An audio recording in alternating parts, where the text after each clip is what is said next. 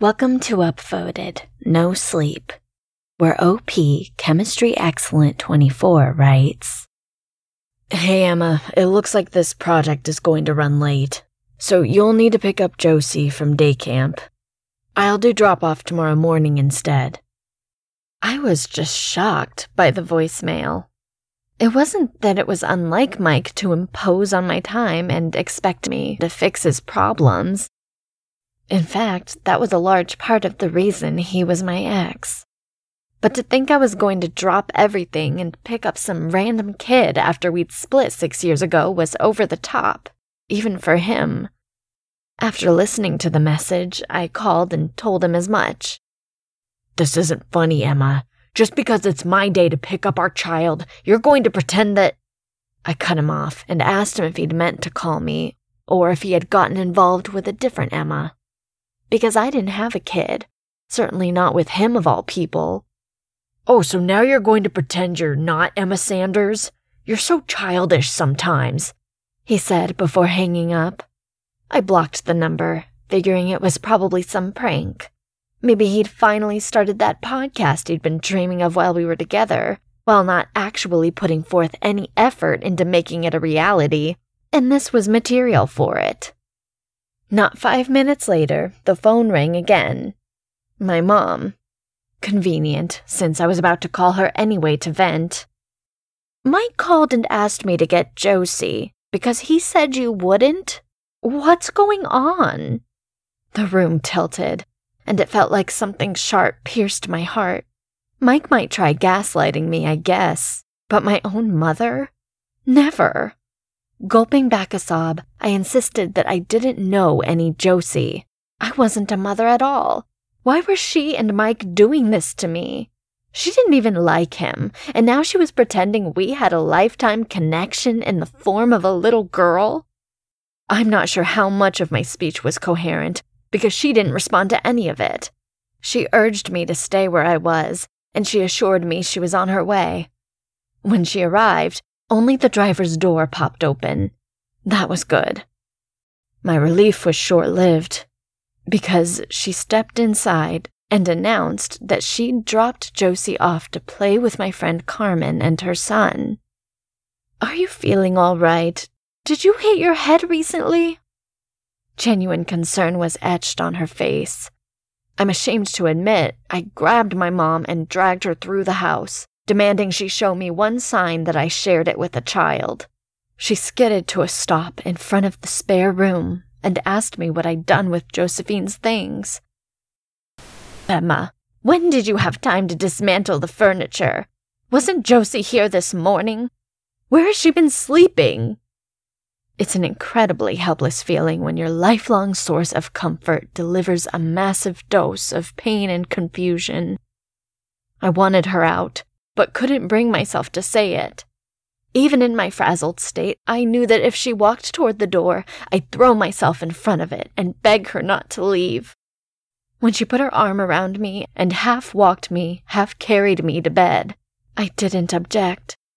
My night was plagued with dreams of a child with a smooth, featureless face, framed by hair that had Mike's ash-brown coloring and my waves. The scent of breakfast filled the air. My mom met me in the hall and whispered that Carmen had dropped Josephine off because Mike was coming to take her to camp. She asked me if I felt any better and looked crushed to learn that I still had no memories of her granddaughter. She announced that when Mike and Josie were gone, she was going to take me to the hospital. Sounded good to me. At least one of us needed to be evaluated. And I was going to ask to see the records of this supposed birth. Part of me wanted to hide in my room, but I needed to see this child. Don't say anything to upset her, please. The statement was gentle, but with a hint of warning, and it rattled me. I was used to being the recipient of that protective streak, not being treated like a potential source of harm. I brushed past Mom and glanced around. Kitchen empty. Living room was the same. I winced as my mom's bony elbow jabbed me in the ribs. Say something, she hissed. Your daughter said good morning." I'd briefly entertained the possibility that I was afflicted by some kind of amnesia, but my eyesight and hearing were just fine. Nobody said anything. There was nobody else here to say anything. There were 2 plates of pancakes on the table. How did Mom explain that? "Josie doesn't like pancakes, Em," she patiently explained. "She had a banana." I was unraveling. My head felt like it was on fire. Oh, and where's the peel? Let me guess, it's in the garbage, just like her bed and her mattress and all her fictional toys. "Yes, I threw the peel away. I didn't know you'd need evidence of your child eating." My mom had entered the kitchen, kneeling down and circling her arms loosely in front of her, cradling an invisible body. I couldn't help it.